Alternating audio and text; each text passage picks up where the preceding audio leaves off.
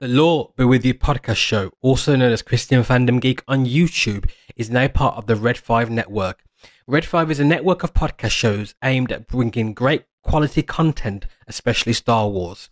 And so look forward to some awesome collaborations on the Red 5 network with the Law Be With You podcast show. I mean, one of the biggest themes, like we've said in Lord of the Rings, is that you need the help of people around you. You need to get advice from other people. You need to do stuff in communion with other people, and with the natural world as well. But you also get people invoking sort of those who have gone before. I think the best example is probably Frodo and the Light of Eärendil in Shelob's Lair.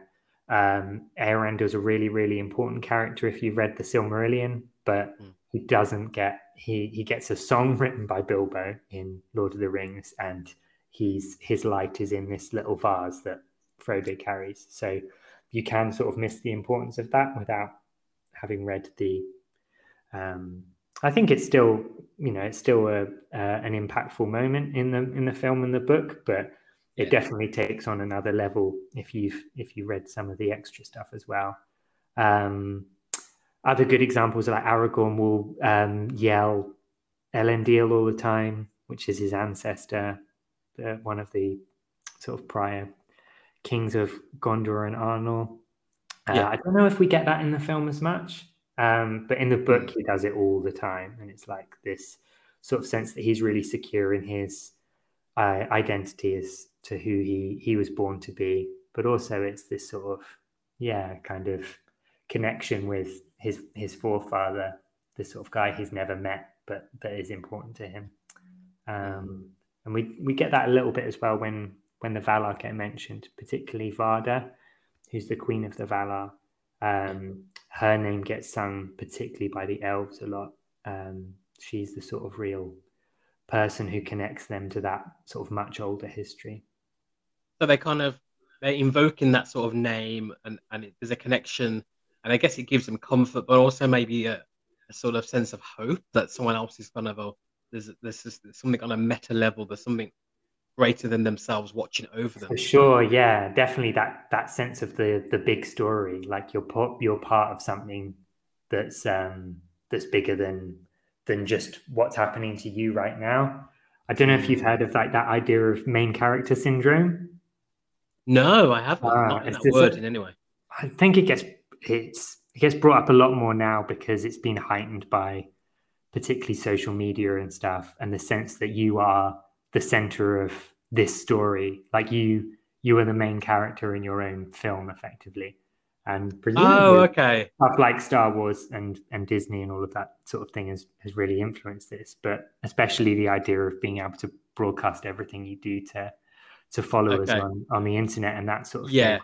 And so you see people doing sort of obnoxious stuff that no normal person would do, and it gets referred to as like, they've got main character syndrome. They think that they're the center of the world. And I guess Tolkien's writing and some of Star Wars too is a good reminder that we're not, that none of us are, fortunately.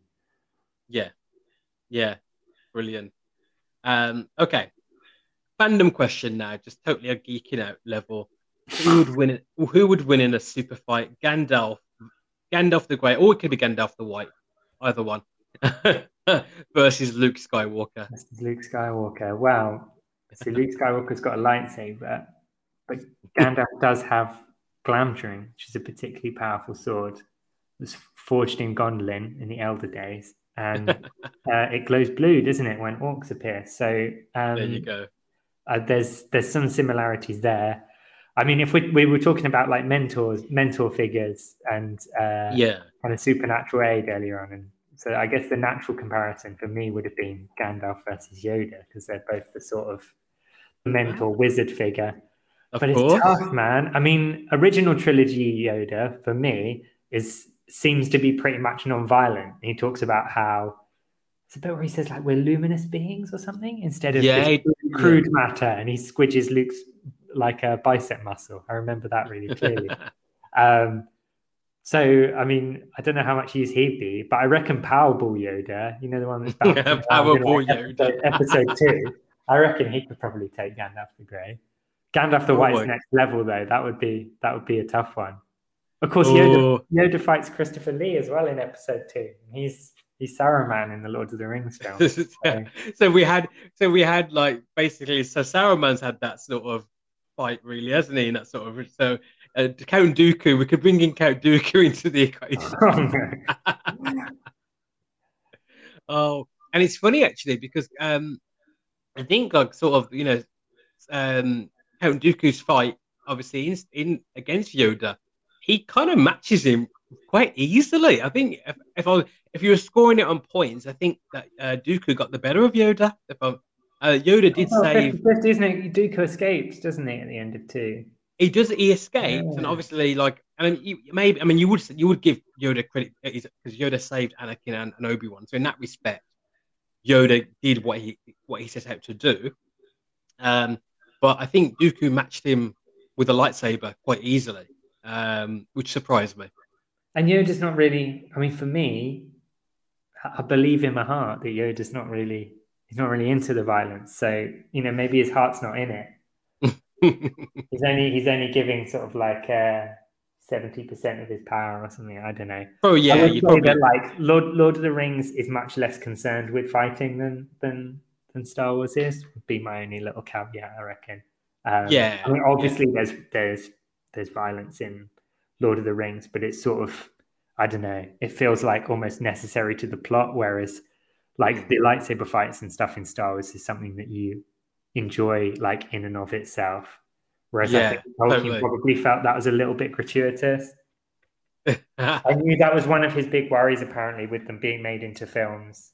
Obviously, he never lived to see the Peter Jackson films, but one of his biggest worries in the 50s or something when they were thinking of making a film was that they'd get too carried away with all the fighting. He didn't want that. I think Peter Jackson did really well with them. Yeah, I think. No complaints there.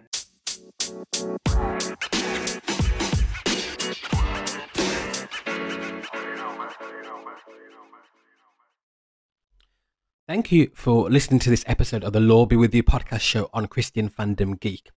I really appreciate every one of you who listen to the show via podcast player or on YouTube as Christian Fandom Geek. We're also on the Red 5 network as well. Really appreciate all of you. Thank you for listening. Thank you for being part of this awesome project and enterprise. I've got some great collaborators on the show as well, having some awesome episodes, and we're really glad that you are part of the ride. Keep listening to the show. Also, you can follow the show on Twitter. If you put in the Lore Be With You podcast show or Lore Be With You, it will come up on Twitter as well. So if you want to interact with the show, leave a comment and leave a suggestion for future episodes. Would be really happy to engage with you as fans of the show. Keep safe, and we'll be with you very, very soon on the Lore Be With You podcast show.